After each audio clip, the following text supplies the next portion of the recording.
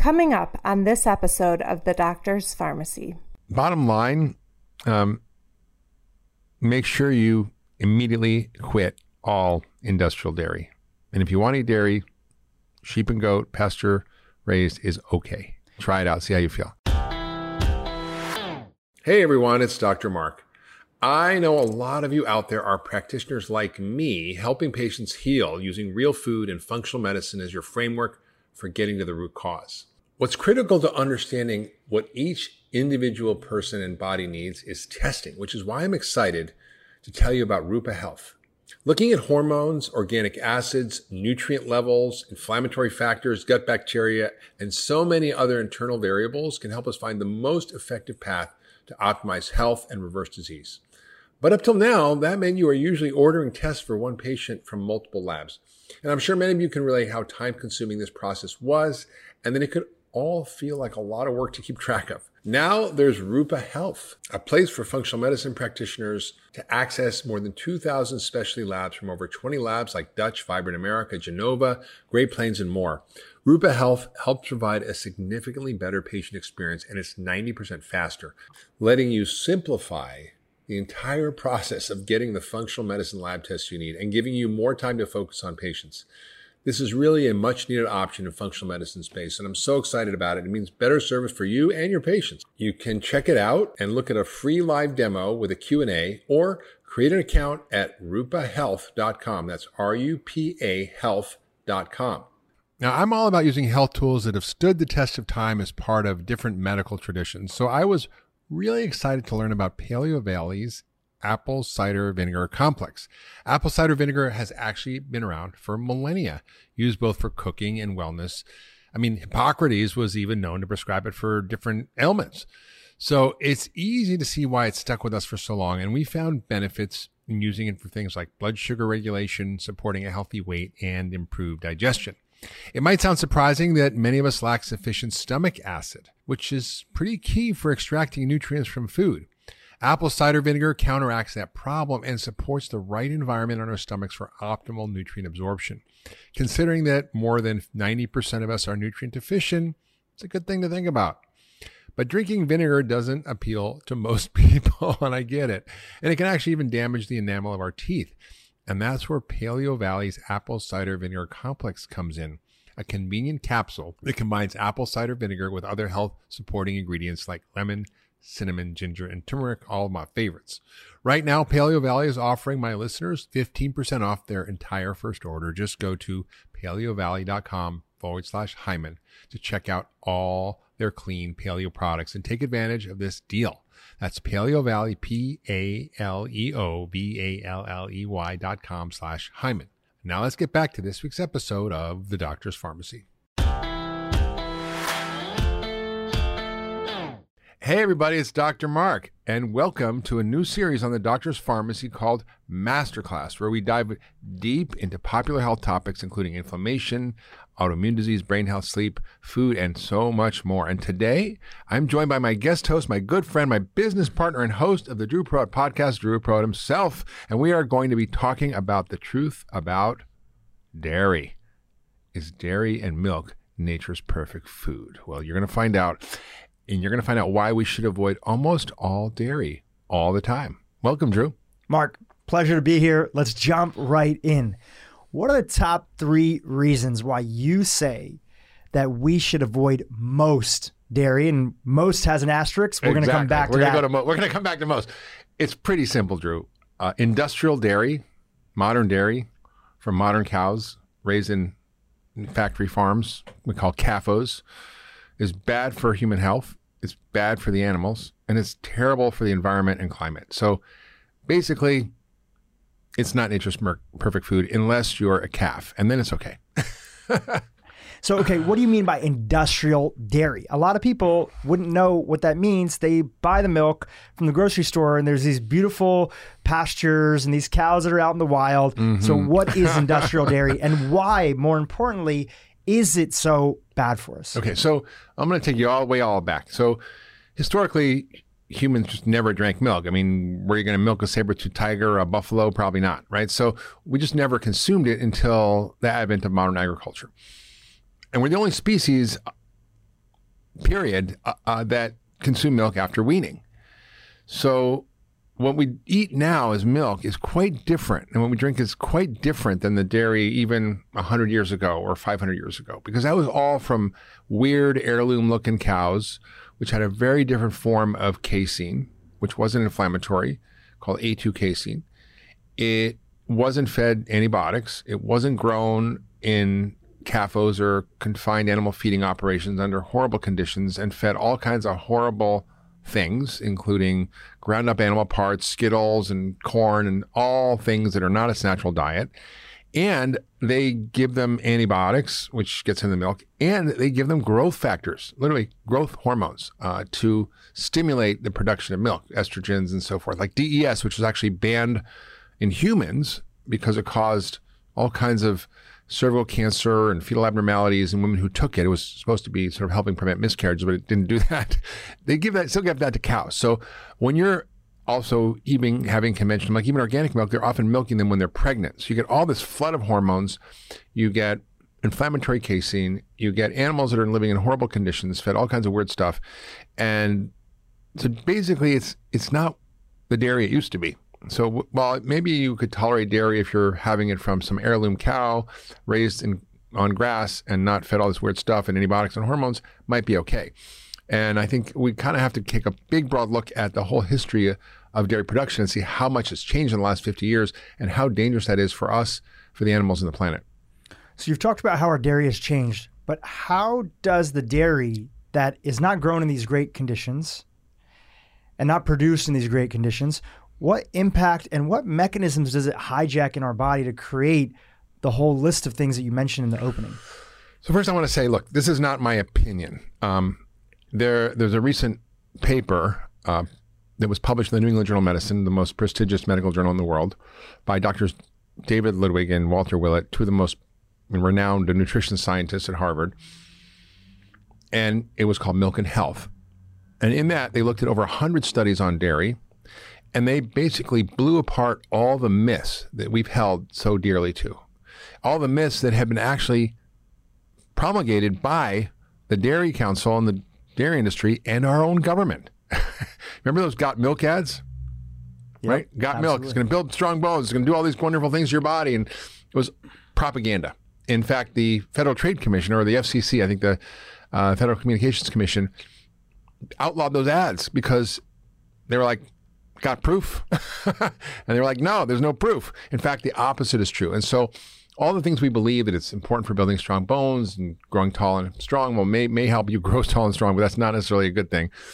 That it helps you with your nutrition in so many different ways. It's just a fallacy. So it's not good for weight loss. It's not good for your bones. It's not bad for your heart. It may cause cancer. It causes allergies, autoimmunity, a whole host of problems that come from consuming conventional dairy. And we really have to come to grips with the fact that the science just is not there for humans consuming dairy. I mean, 0 is fine. If you want to consume dairy, then we'll talk about what kinds to consume, because there are ways to consume dairy that are probably okay. But for most of it should not be a staple food. It's not nature's perfect food. It's not something that actually helps prevent fractures. In fact, in the review paper that they did, basically, they found that for looking at 100,000 people, particularly adults, that they followed them, and the more milk they drank, the more fractures they had. So that for every glass of milk they drank, they had a 9% increase in fracture rate. So not only did it not prevent fractures, but it increased fracture. And it also has adverse consequences around cancer. It may increase prostate cancer, it may increase endometrial cancer, uterine cancer. It affects people's digestion widely because it actually increases lactose intake, and probably 75% of the world is lactose intolerant. What about heart disease and the saturated fat in milk? Well, it turns out that there's no correlation. And there was a paper review over 6 million person years of data by Dr. Darius Mozaffarian from Tufts. It was published a few years ago, called Is Butter Back? I think it was called Is Butter Back. And it looked at all the data on heart disease and both butter and heart disease and diabetes. And what they found was fascinating. There was actually an inverse correlation. Correlation is not causation, so we have to understand that.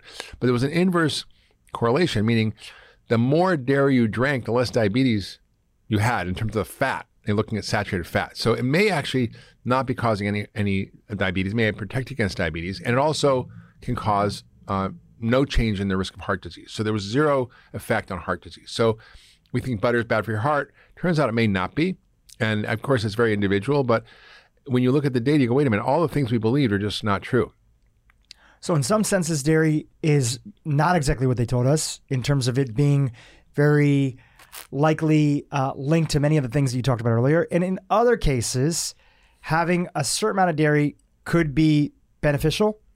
Yes. Well, we don't know for sure. And the question is what dairy? And I think what culture, where's the dairy from? And we're going to get into some interesting stories about dairy and how all dairy is not the same. Dairy is not dairy is not dairy.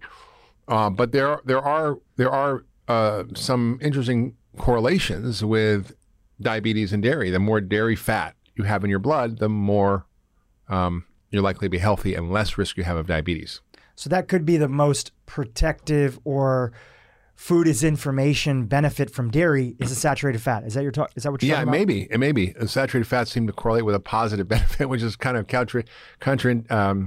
which is contradicting everything we thought we knew. And the other fascinating thing is that we eat dairy now in a homogenized, pasteurized form, which is unlike we ever did before historically. And pasteurization is good because it reduces the risk of infection and terrible things you can get from raw milk. But the homogenization process actually changes the informational quality of the food. So if you look at consuming the identical amount of dairy from raw milk versus homogenized milk, or unhomogenized milk, let's say, or homogenized milk, there are profoundly different effects on your cholesterol. The homogenized milk is terrible, whereas the unhomogenized milk is actually good for your lipids. So it's very subtle, but there are a lot of nuances around how to think about when you're choosing dairy, or if you want to eat dairy, which dairy to eat, so you're not actually causing harm to your body. Why do so many functional medicine doctors, including yourself, include dairy on the elimination diet list when they're giving a patient a challenge test to say, hey, do this for 30 days, take out these foods? Usually top number 1 and 2 is going to be gluten and dairy. Why is it included on that? I mean, look, we know from the literature that dairy can cause eczema and allergies and asthma and irritable bowel and all kinds of problems, sinus infections. We know that it increases menstrual difficulties and hormonal dysregulation. It's got over 60 different hormones in milk. It may increase insulin. It could cause all kinds of issues. When I see patients, we do food sensitivity testing, we do allergy testing, and I've also seen what happens when you take these foods away, like dairy, from the diet. We see profound changes in people's health. So acne goes away, which is hugely caused by dairy. People's digestive problems go away, their eczema goes away, their asthma goes away, their sinus problems goes away, their congestion goes away.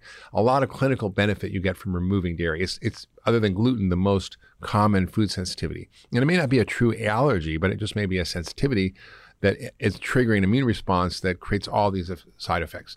So if you're trying to sort of see how your body is without all the inflammatory triggers, getting rid of dairy is key, and getting rid of gluten is key. And then there's sort of a secondary list, eggs or grains or beans or corn or soy or nuts or seeds or nightshades. Those are sort of down the list of the elimination diet. But dairy and gluten are, king and queen on the elimination diet. And people can Google that, and we'll have some links on your website for elimination diet. And the whole idea is not that you avoid these foods forever, but you do it for a period of time, see how your health changes, and then slowly reintroduce them to see if these foods fit you or don't fit you. Exactly. Are there broad strokes, some things that you look at on ethnicity, genetic background, where you give people big picture guidance when it comes to dairy? Does any of that stuff matter? Sure. I mean, like I said earlier, about 75% of the world's population is lactose intolerant. And we actually can do genetic testing. We do that in our practice all the time and check through a cheek swab whether or not someone has the gene for lactose intolerance. That doesn't mean they're going to have lactose intolerance. It means they're predisposed to lactose intolerance. And then often because of stress and life and antibiotics and leaky gut and all the things we've talked about on this podcast, you'll see patients who start to develop real lactose intolerance. And that means they can't digest the milk sugar, the enzymes aren't there, they get bloating, distension, gas. So if people have any of those symptoms, dairy is the first thing to go. Let's talk about And by the way, the populations that are more at risk are African Americans, Asians, pretty much indigenous people, anybody who's not Scandinavian, essentially. Let's talk about your personal story with dairy. Do you consume dairy, and what was your journey and history with dairy? Well, if I consume regular, industrial modern dairy, it will give me terrible digestive issues, congestion, runny nose, and I'll get pimples. So that is for sure. I've tried and tested it so many times. However, it doesn't mean all dairy does that. And the reason, so I cut it out was because of my own symptoms, which I realized it was causing inflammation in my body and I didn't want that. But when you start to understand food as information, then you understand that not all dairy is the same. So is industrial dairy the same as that from an heirloom cow? Is dairy that's raw the same as pasteurized, homogenized? Is goat and sheep dairy different? How is it different? Is all goat and sheep dairy okay, or only some versions of it okay? So you start to get in the nuances of the information in food. And I'll just sort of share a story of my recent trip to Sardinia, where they are shepherds and they basically have goats and sheep. And Sardinia is a blue zone. Yeah, Sardinia is a blue zone where people live to be very old. And it has the longest lived males in the entire world. They're well over 100. It's 20 times as many centenarians as there are in the United States. And their diet is predominantly cheese, okay, and a lot of cheese. And they have this interesting approach to raising goats and sheep, which is they graze them in the wild. And they're eating all kinds of different plants, all kinds of different bushes, wild foods.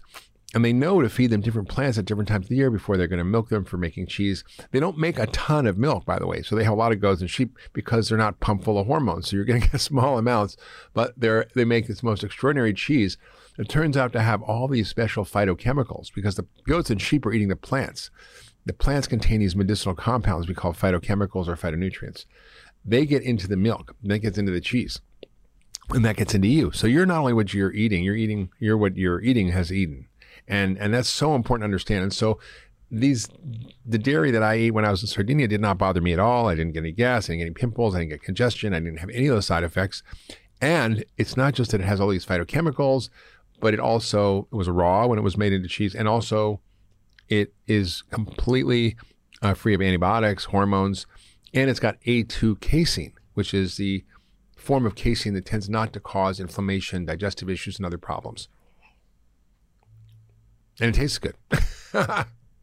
So now that we know that industrial dairy isn't optimal and really should be mostly avoided for folks, the next question that a lot of people have is that what about the calcium and the vitamin D that I was getting from the grocery store that was added into the milk or that I was getting from milk? Well, first of all, vitamin D is not naturally in milk. It's added to milk as a way to deal with rickets. And that was a good public health intervention, but definitely it's not the place you should be getting your vitamin D. Calcium, it turns out, may not necessarily be a good thing to consume in large quantities because calcium is your body's Band-Aid. And when there's inflammation, the calcium gets laid down as plaque in your arteries, as calcifications, and all kinds of other harmful effects can come from having too much calcium. Turns out that the calcium that we eat is only part of the story of osteoporosis. It's not necessarily the total amount, it's how much you take in versus how much you excrete. So if you look at countries, for example, in Africa, very little osteoporosis and very low calcium consumption. So they might have 300-400 milligrams a day of calcium as opposed to what the government here recommends, which is 1,000 to 1,500 milligrams. So why don't they have osteoporosis? Well, they're not doing all the things that cause them to leak out calcium from their kidneys. For example, if you're drinking coffee, if you're having a lot of sugar, if you're having alcohol, if you're drinking sodas, particularly dark sodas like colas, have phosphoric acid, which just leaches out your bones. They're maybe not as much stress. So there's a lot of factors that drive bone loss. You want to stop those things and you don't maybe need as much calcium. And the second is that it turns out in all the large studies that calcium replacement hasn't really been a factor in preventing osteoporosis and bone fractures. That actually is the vitamin D that makes the most difference. So I'm much more focused on vitamin D, which helps with calcium absorption and utilization and make sure people's levels are, between, 50 to 75. What's interesting to note is a recent paper came out about COVID that if your vitamin D level was over 50 nanograms per deciliter, your risk of death from COVID was 0. There's no treatment that does that. No drug, no vaccine, nothing. So it's important to have your vitamin D at the right level. But calcium is definitely not something we should be thinking about getting from milk.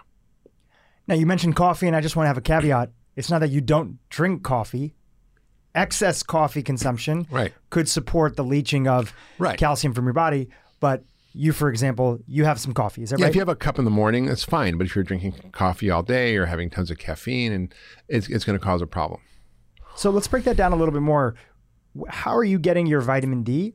And is it primarily through supplementation? Or are you also relying on certain foods? And then also talk about calcium as well, too. For the moderate, healthy quality of calcium that you need inside of your diet, where are you getting both of those from? So first of all, dairy calcium may not be the best utilized and actually may not allow you to actually absorb it as well as plant-based calciums. For example, chia seeds, sesame seeds. Chia seeds, for a serving of chia seeds, you get as much calcium as a glass of milk without all the problems. And you get omega-3s, and you get fiber, and you get protein, you get all kinds of other benefits. Same thing with sesame seeds. Tahini, which is ground up sesame seeds, is probably one of the best sources of calcium. You can get it from greens, like arugula, which is very high in calcium, or even if you like to have canned fish like sardines or salmon, if you have the bones, sometimes you can get it without or the bones, but if you get it with the bones and you eat the bones, you're going to get calcium. So that's really important. As far as vitamin D goes, I mean, if you're living below Atlanta in terms of the latitude that you live in, and you're out in the sun 20 minutes naked from 10 a.m. till 2 p.m. every day, you might not need vitamin D. But unless that's you, you probably do need vitamin D, and that's most of us, and we're very low in vitamin D. So about 80 to 90% are either deficient or insufficient in vitamin D, and you should really get it from a supplement. And there are many of them out there, but vitamin D3 between 2,000 to 5,000 a day is safe and effective in keeping your vitamin D levels up. And everybody's a little different. Some people need more, need less, depending on their genetics. But really, that's a good range, and it's important to just check your levels so that you see that you're not too low or too high. For the high quality dairy in limited amounts that you are consuming, what type of dairy specifically are you having, and how do you have it? Well, I don't have dairy that often, but when I do, it's generally sheep or goat cheese. And I don't really drink milk, but sheep or goat cheese from grass-fed or kind of pasture-raised goat and sheep are great. And you have to be careful, because what are they feeding them? And is it just hay, or are they foraging out in the wild and eating all kinds of plants? So I try to get things that I know are having more exposure to a wide variety of plants with different phytochemicals that will end up in the milk. The work of Dr. Fred Provenza is fascinating in this area. He's someone we've had on the podcast a few times, and he's a scientist from Utah State University who's spent his whole life studying the behavior of goats and animals and what they forage on and the plants they eat and what that does to them, what that does to their health and to the milk and to the quality and the phytochemicals. It's fascinating. So this isn't just some abstract idea. There's tremendous work being done on this by Fred Provenza and Stephen Van Vliet, who was at Duke, and now he's going to be at Utah State, and he's got a lot more funding to look at the ways in which what the animals eat determines the quality of the milk and meat, and how there are phytochemicals that are in meaningful levels, sometimes even greater than the plants, that are concentrated in the animal products. So we don't think of getting our phytochemicals, which means phyto means plant, from animals, but actually we can. Now, talk to us about the raw milk, regardless of whether it's cows, sheeps, goats, or anything else that might be out there. A lot of people see that word and they get afraid. And I think the government has done a lot, well-intentioned again, to make people very scared about consuming any kind of raw milk products, whether that be straight milk or potentially cheeses. How worried or not worried should people be when it comes to consuming a type of raw milk in their diet? I mean, it depends how it's all taken care of and where the animals are raised and how they're raised and the cleanliness. But there is a risk of infection, things like brucellosis, Campylobacter, Cryptosporidium, E. coli, Listeria, Salmonella. These are various bugs that can occur in milk that can make people pretty sick. So I think, raw milk can be obtained in America, but it's highly regulated, and you kind of have to get it off the grid. And some people just swear by it. But I think there is a risk to it. So I think be careful, know where you're getting it from, and make sure that you're smart about it. Is it kind of like raw fish? I mean, so many people have sushi, and there's so many sushi restaurants around there. Of course, you can still get sick from having raw fish. Yes. Is it like that you just have to be smart, make sure you go to a trusted place? Yeah, I mean, if the fish has to be prepared a certain way, they have to be freezing it first and then thawing it. There's all kinds of tricks to get rid of the parasites and stuff in the fish. I think the same thing is true But if it's a really good place, if there's really good cleanliness in the milk production system, if feces aren't coming into contact with the milk, if there's making sure they check the animals for infection, making sure that there's no tuberculosis in the animal, making sure that there's all not kind of unsanitary conditions in the milk processing plant or cross contamination from workers. It's a lot of sort of food safety and hygiene that's required if you're going to make sure you're safe while you're drinking raw milk. Do you have a case study of a patient or somebody in your practice that dairy and removing dairy from their diet was a key component of them restoring their health? I know you have yours. You shared yours a little earlier. Is there anybody that you can think of where dairy seemed to be something that was very influential in terms of them restoring some of their function? Well, I mean, actually, this was even before I was a functional medicine doctor, when I was an ER doctor. And I just remember this patient I had come in who was a little kid, who was a toddler, probably 3 years old, 2, 3 years old, and just one ear infection after the other, one sinus infection after the other. And I, interviewed the mother, and I said, well, what's the story here? Did this going on since birth? Did it happen at a particular time? When did it start to occur? As well, when I stopped breastfeeding and I introduced milk into his diet, and I'm like, oh, that's interesting. So getting these kids off of dairy often gets rid of sinus infections, ear infections, the congestion that causes in these kids. So I think, that's a sort of a really simple case. I've had people with cystic acne. I've had people with all kinds of inflammatory skin issues like eczema, psoriasis. So really, when you start to look at it, the common inflammatory diseases that people suffer from in terms of respiratory illnesses, in terms of asthma, in terms of eczema, and those are hugely responsive to elimination of dairy. And other patients, I remember, severe irritable bowel syndrome, you get rid of dairy and they're good. So it depends on this case and the patient. I mean, sometimes it may be more subtle. There may be other factors that you don't maybe see have a reaction, but is the 60 hormones in milk causing some type of hormonal response that's increasing your risk of cancer, such as prostate or uterine cancer? So I'm very cautious about having people consume a lot of dairy, but I'm okay with people trying, especially European sheep or goat dairy, which you can get in most stores. Like Manchego cheese, a sheep cheese from Spain, not that expensive. So you can get some of the products that are available on the market now from Europe and other places where it's either raw or it's, how they've been doing this for thousands of years in the same way, and the shepherds are taking the goats and sheep up in the mountains. That's okay. So one of the challenges in the United States is that we have a lot of our dairy consumption that is associated with sugar consumption, because it's very rarely that just people are having straight up a glass of milk. It's often milk and cereal, which are sugary cereals. It's often in the form of ice creams and different creams that are out there, or they're adding milk to their coffee. So talk about the combination of sugar and dairy together, and just any kind of thoughts you want to share about that. Sure. I mean, well, acne is a huge problem. It affects so many people. I know you've struggled with that, and you got rid of it by cutting out dairy.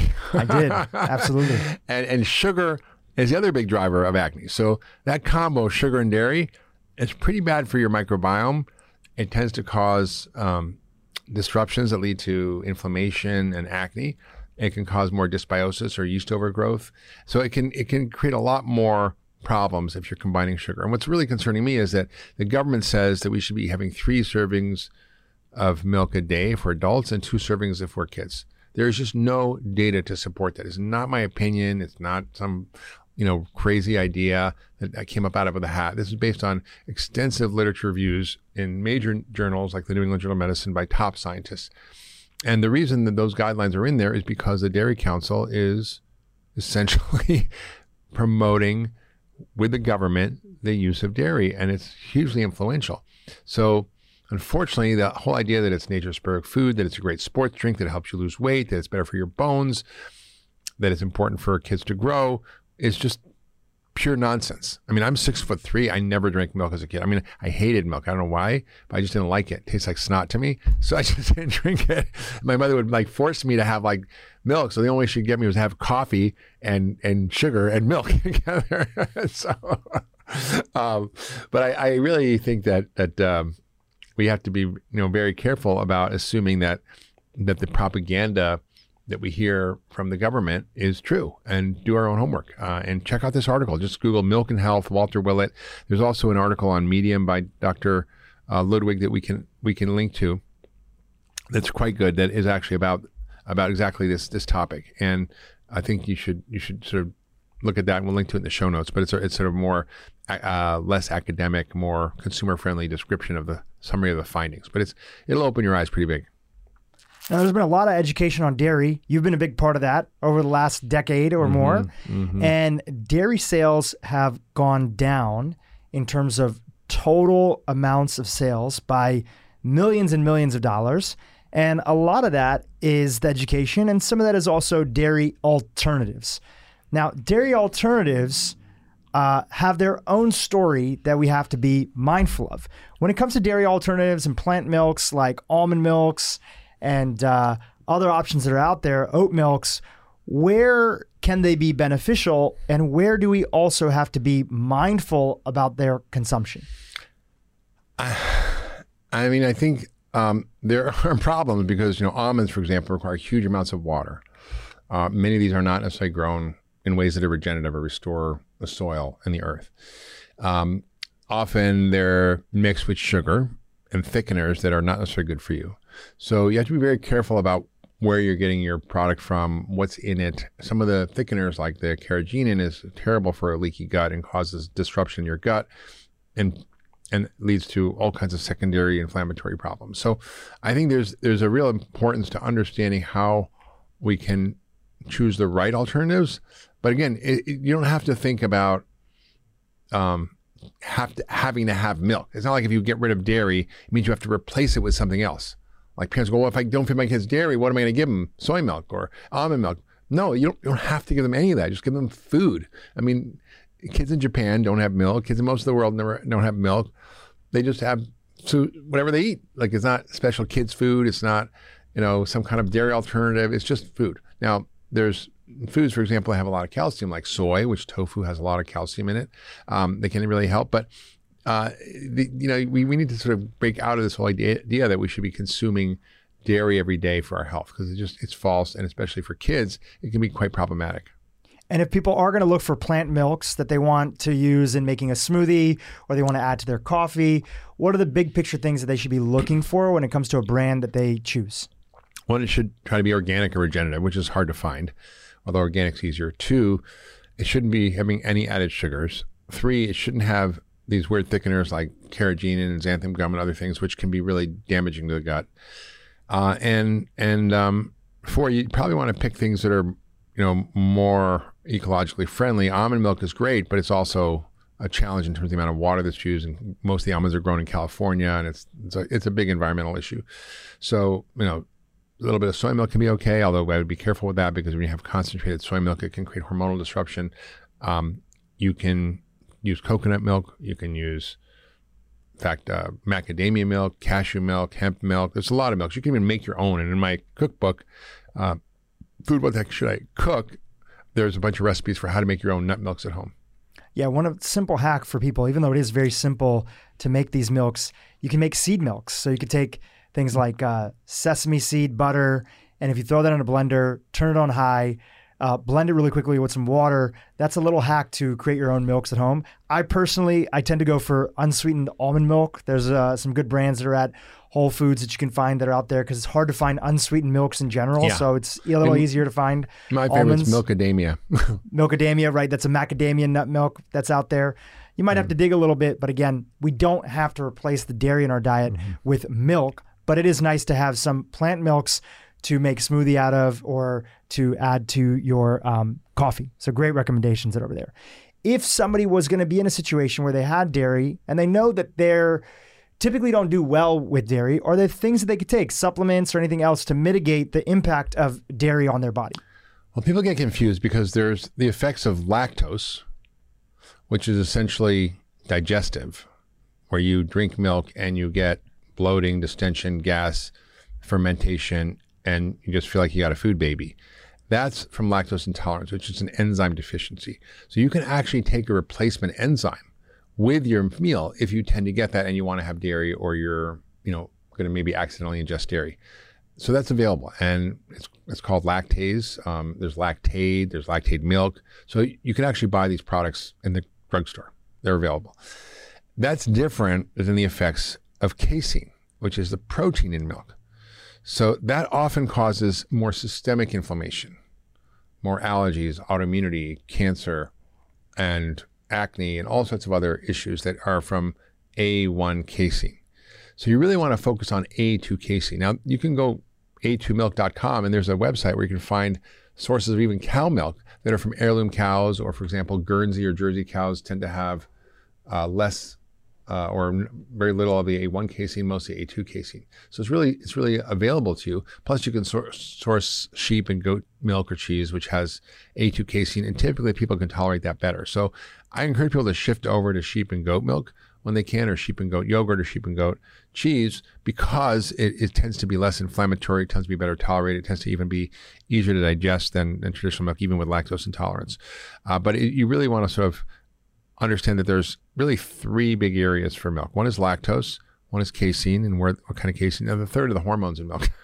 So, what kind of environment was the animal raised in? Were they milked while they were pregnant? Were they given extra growth hormones? What was going on? So all those hormones, those 60 different hormones, they can cause cancer. They can cause various kinds of disruptions in metabolism. It increases insulin production in the body. So you want to be very careful about these three categories: lactose, casein, and hormones, and make sure you're minimizing the effects from lactose, minimizing the A1 casein, and minimizing all the hormones.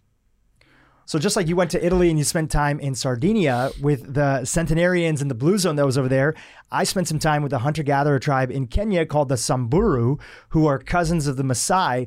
And what was interesting to me is that for about 800 years, is estimated, they primarily have lived off of two things. Milk and meat. Milk and blood, actually. Blood. Not even meat. They very rarely eat meat. It's on special occasions. Milk If and it's blood, a birthday, they actually puncture the jugular vein of the cow. They don't kill it. I was there when I saw it happen. They weren't doing it for me, but they were just doing it in their normal life. And it's often when milk is low or grass is low and they're not producing enough milk. And it's one way to preserve their cows and to be there. And the rest of the time, they drink dairy. Like when it's grassy season, they drink dairy. But again, the dairy is from these cows Funny are not looking cows. They're funny looking cows. They're not native to Africa specifically, but they have been those cows that have been there for at least a good 300, 400, 500, 600, 800 years. So I guess they are relatively native. And, they seem to be in pretty good health and shape. So it's not that dairy is all bad for everybody, but their microbiome has evolved over the last few hundred years to do well with that. There's also quite a different product, like the Maasai, and for example, add many, many spices to the milk and the meat. And the spices, turns out, helps to mitigate any harmful effects from oxidation or the issues that you can get with meat or milk. So it's really quite interesting when you start to add the spice in. Like in Morocco, they had like over 20 spices to the meat dishes. They don't have the same issues with cancer or other potentially harmful effects of meat. And I think it's just really interesting to see, how we increase phytonutrient content, how we cook it, the method it's cooked, what we cook it with, spices, not spices, whether we grill or not grill. Those all affect the health effects. So, and if you sort of look at how do we include a product like dairy, it's better to include ones that are coming with their own phytochemicals from eating wild plants, and also consume them with various kind of spices. For example, chai is something that you make in India a lot, right? And that's totally dairy with tons of spices. And traditionally would have ginger, lemongrass, a ton of different things Cloves, that are inside nutmeg, of there. Now we've removed all the medicinal components and we've added more sugar. Yeah. And so everybody in India has gotten fatter and fatter and fatter. Yeah. No insult to my people, but it's just the truth of the situation. Right, exactly. Bottom line, the reason I wanted to bring that up is that there could be some examples, as you mentioned, where dairy could be a fit. But one thing that we know is modern industrialized dairy cannot be the base of our diet. In addition to that, Mark, take us through a little bit of a recap of what you talked about in today's masterclass while we pass it off to the conclusion of this episode. So I think, we've all been brainwashed to think that milk is nature's perfect food, and it is if you're a calf, as I said earlier, but not if you're a human. There's no biological requirement for milk. There's no need to drink milk at all, zero. It may have not only a lack of health benefits, but a lot of potential harms, including increased fracture risk, not reduction, an increase in cancer risk, an increase in digestive problems, an increase in all kinds of allergic and autoimmune issues, eczema, sinus, acne, allergies, and worse, autoimmunity. For example, type 1 diabetes has been linked to dairy. So it's also not nature's perfect food in terms of sports. This is a sports drink. In terms of weight loss, that has completely been debunked. And the Dairy Council has funded many, many studies looking at how it's a sports drink or a weight loss drink. And it depends how you study it and how this data is looked at. But Dr. Ludwig and others have looked at dairy and other companies that are food industry companies funding research. And they find that when a food industry company funds research, it's 8 to 50 times more likely to show a positive outcome for that product. So if you're having an independent science study dairy and sports and weight loss, they don't find anything. But of course, if the Dairy Council studies it, of course they find something. Just like when Coca-Cola studies soda and whether it causes obesity, of course they don't find it's linked to obesity. But of course, we know it is. Similar thing. So I think it's really important to be vigilant about the messaging around dairy, particularly from our government. It's very confusing. Why would the dietary guidelines, which are done by top scientists in nutrition around the country, why would they be promoting dairy? Well, it's all political, it's all money, and it's not based on science. And I think that the review from Dr. Ludwig was quite compelling. And I had a friend of mine who was a scientist really steeped in this area who was actually in conversations with the Dietary Guidelines Committee and said, look, the data just isn't there to support this. And they're like, yeah, we know, but we kind of have to include it. It's like, whoa, it's just not kosher. And so I think with that said, industrial modern dairy from Holstein cows that are hybridized have A1 casein, are pumped full of hormones, pumped full of antibiotics. They're raised in ways that are harmful for the animals, harmful for the planet, climate, environment, and ultimately harmful for humans. With that said, it's okay if you want to have sheep or goat dairy that's pasture raised, that's eating a variety of wild plants, that's not pumped full of hormones and antibiotics, but can be part of your diet. Would I make it a staple? Maybe. I mean, the Sardinians seem to have cheese as a staple. They have a staple in their diet and they have it every day, and it has these phytochemicals, so it actually might be really beneficial. We might be, if you can't get as much vegetables, for example, in the winter, you could eat your cheese and get the phytochemicals because the cheese is preserving it, over the winter. So, there may be benefits to eating sheep and goat dairy. And their gut bacteria is probably a lot more robust. They're outside, they're farming, totally. They're walking in the hills, they have a lot more activity. So there's many things that are going on that relates to that. Well, Mark, it's just another reminder of how we all need to become the CEO of our own health. So we need to step into the CEO position of our health and get our own information, hire and fire our own team, pick the right doctors, find the right people to support us, find the right information and make our own decisions, because if we don't look out for ourselves, nobody else will. So I think it's a perfect place to pass it off to you to conclude. And I'll just say one more item. Both you and I have seen the benefits firsthand from removing dairy from our diet, industrialized dairy. Your skin looks great. I hope my skin looks pretty good right now, and I would want that for everybody else. So definitely at least try doing an elimination diet, something like that's in your book, The Pegan Diet. You talk about an elimination diet inside of there. 10-day People reset, can also do 10-day reset, 10-day detox diet, and they can see for themselves after 30 days of removing dairy, gluten, sugar, how they actually feel. Yeah. So bottom line, make sure you immediately quit all industrial dairy. And if you want to eat dairy, sheep and goat, pasture raised is okay. Try it out. See how you feel. So thank you everybody for listening to this week's masterclass. If you love this episode, share it with your friends and family. If you have any skeptics about the benefits of dairy, well, you might want to pass it on to them. And subscribe wherever you get your podcasts. Leave a comment about how your life has been affected by stopping dairy. And we'll see you next time on The Doctor's Pharmacy. Hey everybody, it's Dr. Hyman. Thanks for tuning into The Doctor's Pharmacy. I hope you're loving this podcast. It's one of my favorite things to do, and introducing you all the experts that I know and I love and that I've learned so much from. And I want to tell you about something else I'm doing, which is called Mark's Picks. It's my weekly newsletter, and in it I share my favorite stuff, from foods to supplements to gadgets to tools to enhance your health. It's all the cool stuff that I use and that my team uses to optimize and enhance our health. And I'd love you to sign up for the weekly newsletter. I'll only send it to you once a week on Fridays. Nothing else, I promise. And all you have to do is go to drhyman.com/picks to sign up. That's drhyman.com/picks, P-I-C-K-S, and sign up for the newsletter. And I'll share with you my favorite stuff that I use to enhance my health and get healthier and better and live younger, longer. Hi, everyone. I hope you enjoyed this week's episode. Just a reminder that this podcast is for educational purposes only. This podcast is not a substitute for professional care by a doctor or other qualified medical professional. This podcast is provided on the understanding that it does not constitute medical or other professional advice or services. If you're looking for help in your journey, seek out a qualified medical practitioner. If you're looking for a functional medicine practitioner, you can visit ifm.org and search their Find a Practitioner database. It's important that you have someone in your corner who's trained, who's a licensed healthcare practitioner, and can help you make changes, especially when it comes to your health.